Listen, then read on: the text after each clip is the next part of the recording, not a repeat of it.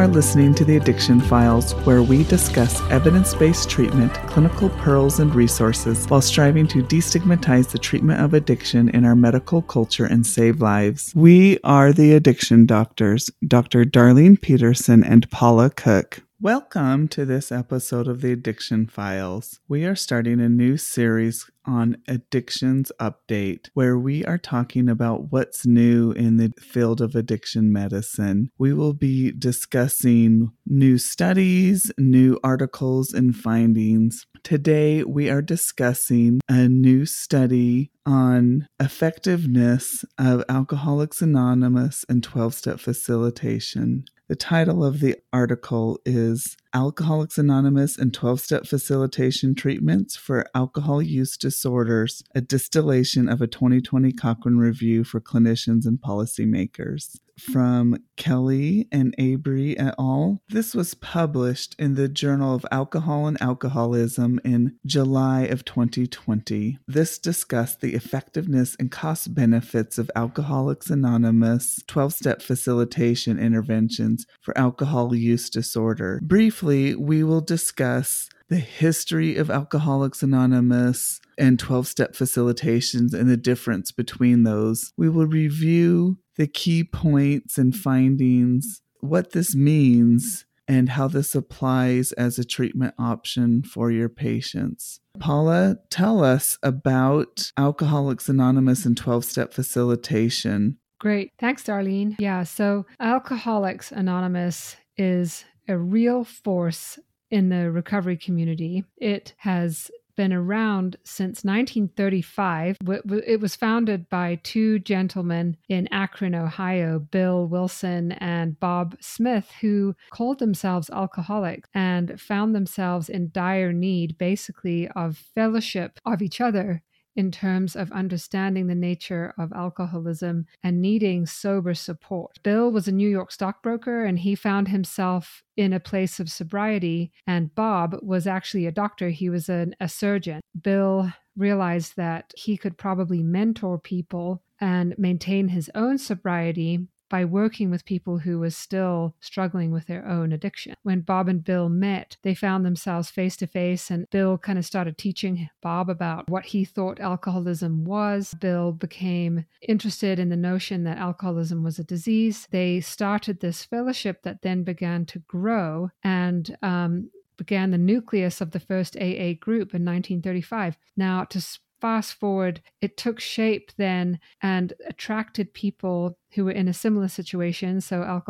people who had alcoholism, as it was then known, who needed similar sober peer support. And it grew based on this notion that if you were an alcoholic and you wanted to get sober, your best mentors and chance at recovery were those people who were like you. Bill wrote a book in 1939, which is the basic textbook for Alcoholics Anonymous. It's gone on to be known as the big book. It's the Bible of Alcoholics Anonymous. And you can still pick it up today in its original form. It's been revised a little bit, but it's a fascinating read. And I would really encourage anybody involved in medicine or mental health, behavioral health, or substance use care to read this book. It gives you a fascinating look into what we encourage our patients to read and to engage in. From the book is described stories of people's sobriety journey and also recommendations of how people can get sober by living or moving through the 12 steps. So Alcoholics' famous 12 steps. If you take the addiction medicine or addiction psychiatry boards, you have to memorize, right, Darlene? You and I, we had ways of memorizing them. Obviously, Yes. Our peers who are in recovery know these steps if they're involved in AA, but the steps basically require you to go through them sequentially. Person who enters AA or any one of the family of Addiction Anonymous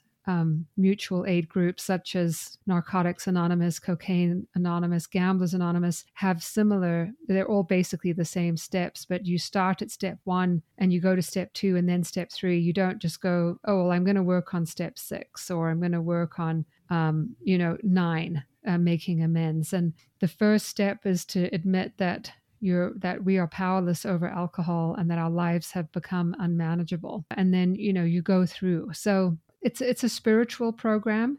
It doesn't necessarily mean that you need to be religious. Now, keep in mind that Alcoholics Anonymous was formed in 1935 by two white men, and so it is steeped maybe in some of the culture of the time. And the 12 steps do mention God with a capital G. And so there are many of our patients who don't subscribe to that particular theological system. And you'll hear that as a resistance, right? Oh, well, I don't believe in God, or I don't go to church, or I don't want to go to AA because it's all God. My addiction mentor used to say it doesn't have to be God. It can be any kind of universal presence or power outside of yourself. And surely you can delve into the nitty-gritty of AA and speak to people who go to AA, what it means to find meaning and what God means in AA. It's actually a very big topic, but of interest for people who are in AA or who refer people to AA.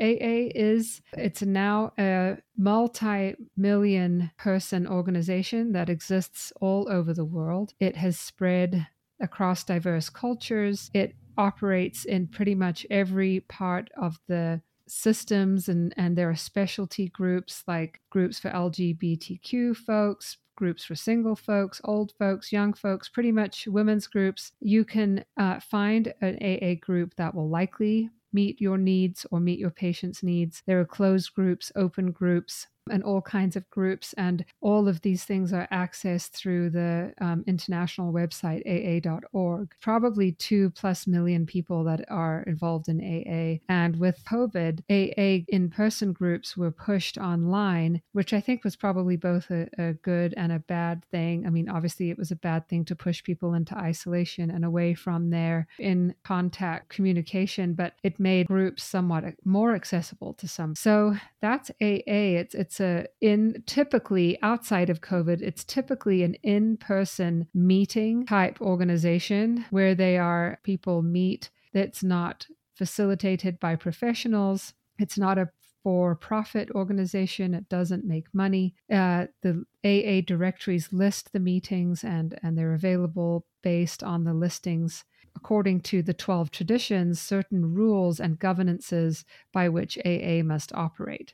Now, you mentioned 12-step facilitation. The paper that we're going to mention talks about 12-step facilitation, and I think it's important as healthcare providers and professionals to understand a little bit of the difference between AA and 12-step facilitation. So when we talk about AA, we generally are referring to this meeting-based organization where people will go. They will really only have one requirement, and that is to have a desire to not drink anymore, or to not use a substance anymore, or be involved with their addiction anymore. There are multiple types of anonymous groups, like we said, but you do not have to go to your specific anonymous group. For example, if you are a substance user where heroin is your main substance, you are more than welcome at Alcoholics Anonymous group. The meetings themselves serve as the main platform for the organization, and the organization is built on abstinence, absolutely, working the 12 steps, operating from the 12 traditions, and heavily utilizing sponsors. So other members of the group take on and sponsor each other, those who are younger in sobriety. And it's a method, as we will discuss, that has been found to be immensely successful. 12-step facilitation is based on the philosophy of Alcoholics Anonymous, but it is actually a therapeutic approach, a manualized, guided treatment approach that was developed for the use in psychotherapy research protocols for the treatment of alcohol use disorder. So it was developed to take this notion of using this, it's a spiritual program of acknowledging that you are powerless to alcohol, and that by acknowledging you're powerless and then moving through the stages of recognizing that it has caused negative consequences, making amends, moving through to service, people actually are more likely to stay abstinent. Groups wanted to make this an actually usable therapeutic approach. I think it was Yale University and NIDA that developed 12-step facilitation back in the day, like in the early 1990s. They did is they took the concepts, they made a protocol so that if you are operating an IOP or you're an individual therapist, you can take a group of people or an individual and actually actually give them 12-step facilitation. It is an approach with basic principles. The principles or different topics that you review during 12-step facilitation are things like acceptance of the addiction, triggers, surrender, getting active in 12-step programming, etc. So when we talk about AA and 12-step facilitation, they're very much the same. One is based on the other, but one is a more formalized therapeutic approach that's used in clinical settings, and one is a public format that's used all over the world, run by AA people, but not clinical people. Does that distinction make sense, Darlene, that explanation? That clunky 101 explanation makes sense? Yes, yeah, and I think that makes sense. And, to be honest, I have never delivered 12-step facilitation formally myself, but the goal by the end of going through the protocolized, manualized course is that you refer clients to AA programming. So that's the goal. You work through the program and then you refer them ongoing to AA. I mean, I do that all the time, don't you? I mean, people who are in IOP or people who are in residential levels of care, AA is just the natural next step for so many people. Obviously, most programs will have aftercare, and some of them are based on AA or based in 12-step philosophy, and some are not. But I tend to refer people to AA regardless because it's available, it's accessible, and it has good evidence to back it up. I mean, no matter where you travel in the world, you are bound to find an AA meeting, and you'll be in an airplane and someone will overhead. Are they friends of Bill who can support a person? Or, I was on vacation in Hawaii and a friend of mine said, hey, I'm going to AA at 5:00 on the tennis court. Do you want to come? Everywhere you go, you're going to find the support of this particular mindset and like-minded. That's a natural progression for 12-step facilitation to refer to AA. Thank you, Paula. I think it's a great review. So just some of the methods of this study. So like we said before, this is a Cochrane review. And what they did is they went through all the major databases and went back from inception to August 2nd of 2019. The studies that they were looking at, and just for some background for our non-academics and our students out there, you can go to the Himmelfarb Library website from George Washington University, and they have a great tutorial on Study Design 101, and it explains what we're talking about a little today on what the difference between randomized controlled trials, meta-analysis, Cochrane review, what all those terms mean. And I'm just going to give a brief description, but yeah, check out that tutorial. It's great. First, what is a randomized controlled trial? This is a study design that randomly assigns participants into an experimental group or control group. And this is directly from their tutorial. As the study is conducted, the only expected difference between the control and experiment groups in a randomized controlled trial is the outcome variable being studied. And thinking about this, with the randomized controlled trial, some of those biases that you can get could potentially have what we call the volunteer bias. The population of participants may not represent the whole, thinking that the people that volunteer to participate in the study, we have people who are what we call lost to follow-up. They may not participate through the entire study, but it does have a lot of benefit. You can get good randomization, will wash out a lot of those population biases. It's a lot easier to blind or what we call mask than observational, and results can be analyzed with good statistical tools. That's the basics, and that's what we're looking at in this study is randomized controlled trials and then quasi-experiments. And then quasi-experiment is when you have an empirical intervention study used to estimate the causal impact of an intervention on a target population without random assignment. What that means is, so sometimes it's not ethical or it's not really practical to do a true experiment on a population. And when that happens, you just have to understand you're going to have some low internal validity. So you have decreased confidence that is this going to be a causal factor that the results that you're getting. Yeah. Does that make sense, Paula? That's the difference between when you have randomized and non-randomized controlled trials and quasi. That's what these are a comparison of. Results of this study showed it was a total of 27 studies. 21 of them were randomized controlled trials, quasi experiments, 5 non-randomized, and 1 purely economic study. Contained 10,565 participants were included. Okay, Alcoholics Anonymous and therapeutic step interventions performed at least as well as established active comparison treatments. For example, cognitive behavioral therapy on all outcomes except for abstinence where it often outperformed other treatments. That's really amazing, Paula, don't you think? The fact that, AA comes under quite a lot of scrutiny, and the authors of the paper say in their discussion that there's been confusion about its clinic utility and its public health utility, and that's why it needed to be evaluated more carefully. It was looked at in Project Match. Do you remember the Project Match paper in 1997? Yes. But this really is a landmark paper because it's so vast, being a Cochrane review and showing that AA and 12-step facilitation is better and the outcomes are better than other well-established treatments. Not pharmacotherapy. We're not talking, it was not compared directly to pharmacotherapy such as naltrexone or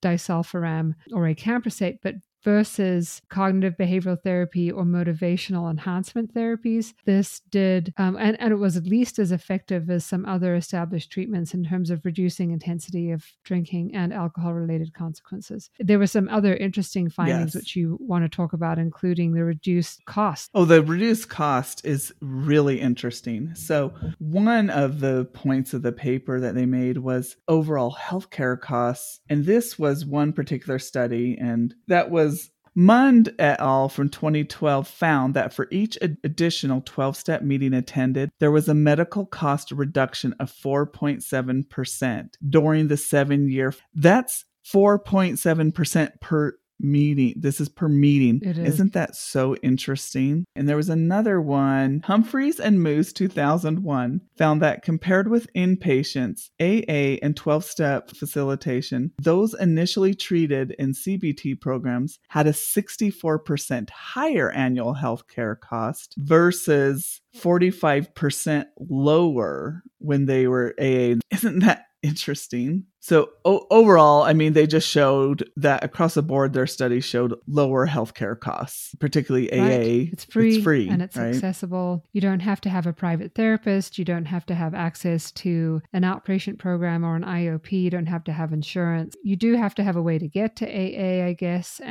or you do have to have Wi-Fi and a phone or a computer. I guess those would be the minimum requirements to participate and a desire to participate. Okay, evidence suggests that 42% of participants participating in AA would remain completely abstinent 1 year later compared to 35% of participants receiving other treatments, including CBT. So it's 42% compared to 35%. The conclusions of this study showed that AA and 12-step facilitation interventions produce similar benefits to other treatments on all drinking-related outcomes, except for continuous abstinence and remissions, where AA and 12-step facilitations is superior. Again, this was not compared to medication-assisted treatment. AA and 12-step facilitation also reduces healthcare costs. Clinically implementing one of these proven manualized AA or 12-step facilitation interventions is likely to enhance outcomes for individuals with alcohol use disorders, and it produces health economic benefits as well. And I would agree, Paula. I mean, I think the data shows that, and we see that in and practice, the one thing, this is more clinical. I keep chiming in with clinical things, but I mean, this is just a really important study because it or increased savings, reduced cost, and increased abstinence based on AA or 12-step facilitation engagement compared to similar treatments. But it may not, and the authors make reference to this, it may not be unique to AA. It might be transferable to other mutual aid meetings that operate under similar kind of auspices, such as Smart Recovery, Life Ring, Women for Sobriety, Dharma Recovery. Those kinds of groups may confer similar benefits. And those kinds of meetings are becoming much more popular, especially on the internet, and they're so accessible again. So if clinically you have patients or clients who really resist AA, and a lot of people I find they just have it in their head that they don't want to go to AA. Maybe they went to one meeting and they didn't like it, or they're against the theological aspect of it. You can encourage them and refer them to one of the multiple mutual help platforms that they may identify with, whether online or in person, recognizing, and we do have increasing data and evidence to support peer coaching and peer-driven support is so important. Yeah, I think that was also brought up in the paper, that exactly that peer support, and it's important to have structure. The key thing is a well-moderated group. Having written protocol, the literature, and these structures is why they're successful and why patients do well. So I think it's great. I think that's an excellent point. As we encourage our patients and our clients to go to AA, as providers, as learners, as residents, medical students, therapists, we should go to AA and understand it. I think that's an important concept of view, is to understand where we're referring to learn more about the organization. It's a vast, very impressive, very influential organization with far-reaching effects. And if we're going to refer people to it, we should understand what we're referring people to. And some of us may have bias about it based on our own experience, or what we think it is or isn't, or what our clients or patients tell us about it. I think it's worth looking into ourselves and educating ourselves before you make a decision, and then look at some of the either from Project Match or from this paper before you make and use this as kind of an evidence-based platform when families come to you or when patients come to you and say, what are my best chances of staying abstinent? What can I do? And in combination with evidence-based pharmacotherapies that no drinking days, so abstinence, we can now encourage with some high level of confidence based on this Cochrane review, we can recommend Alcoholics Anonymous and 12-step facilitation treatments for alcohol use disorder. Yeah, absolutely. Thank you, Paula. Until next time. Hey, check us out at theaddictionfiles.com or email us at theaddictionfiles@gmail.com. Thank you so much to Ricky Valades for use of his song Awake. Check him out at rickyvalades.com.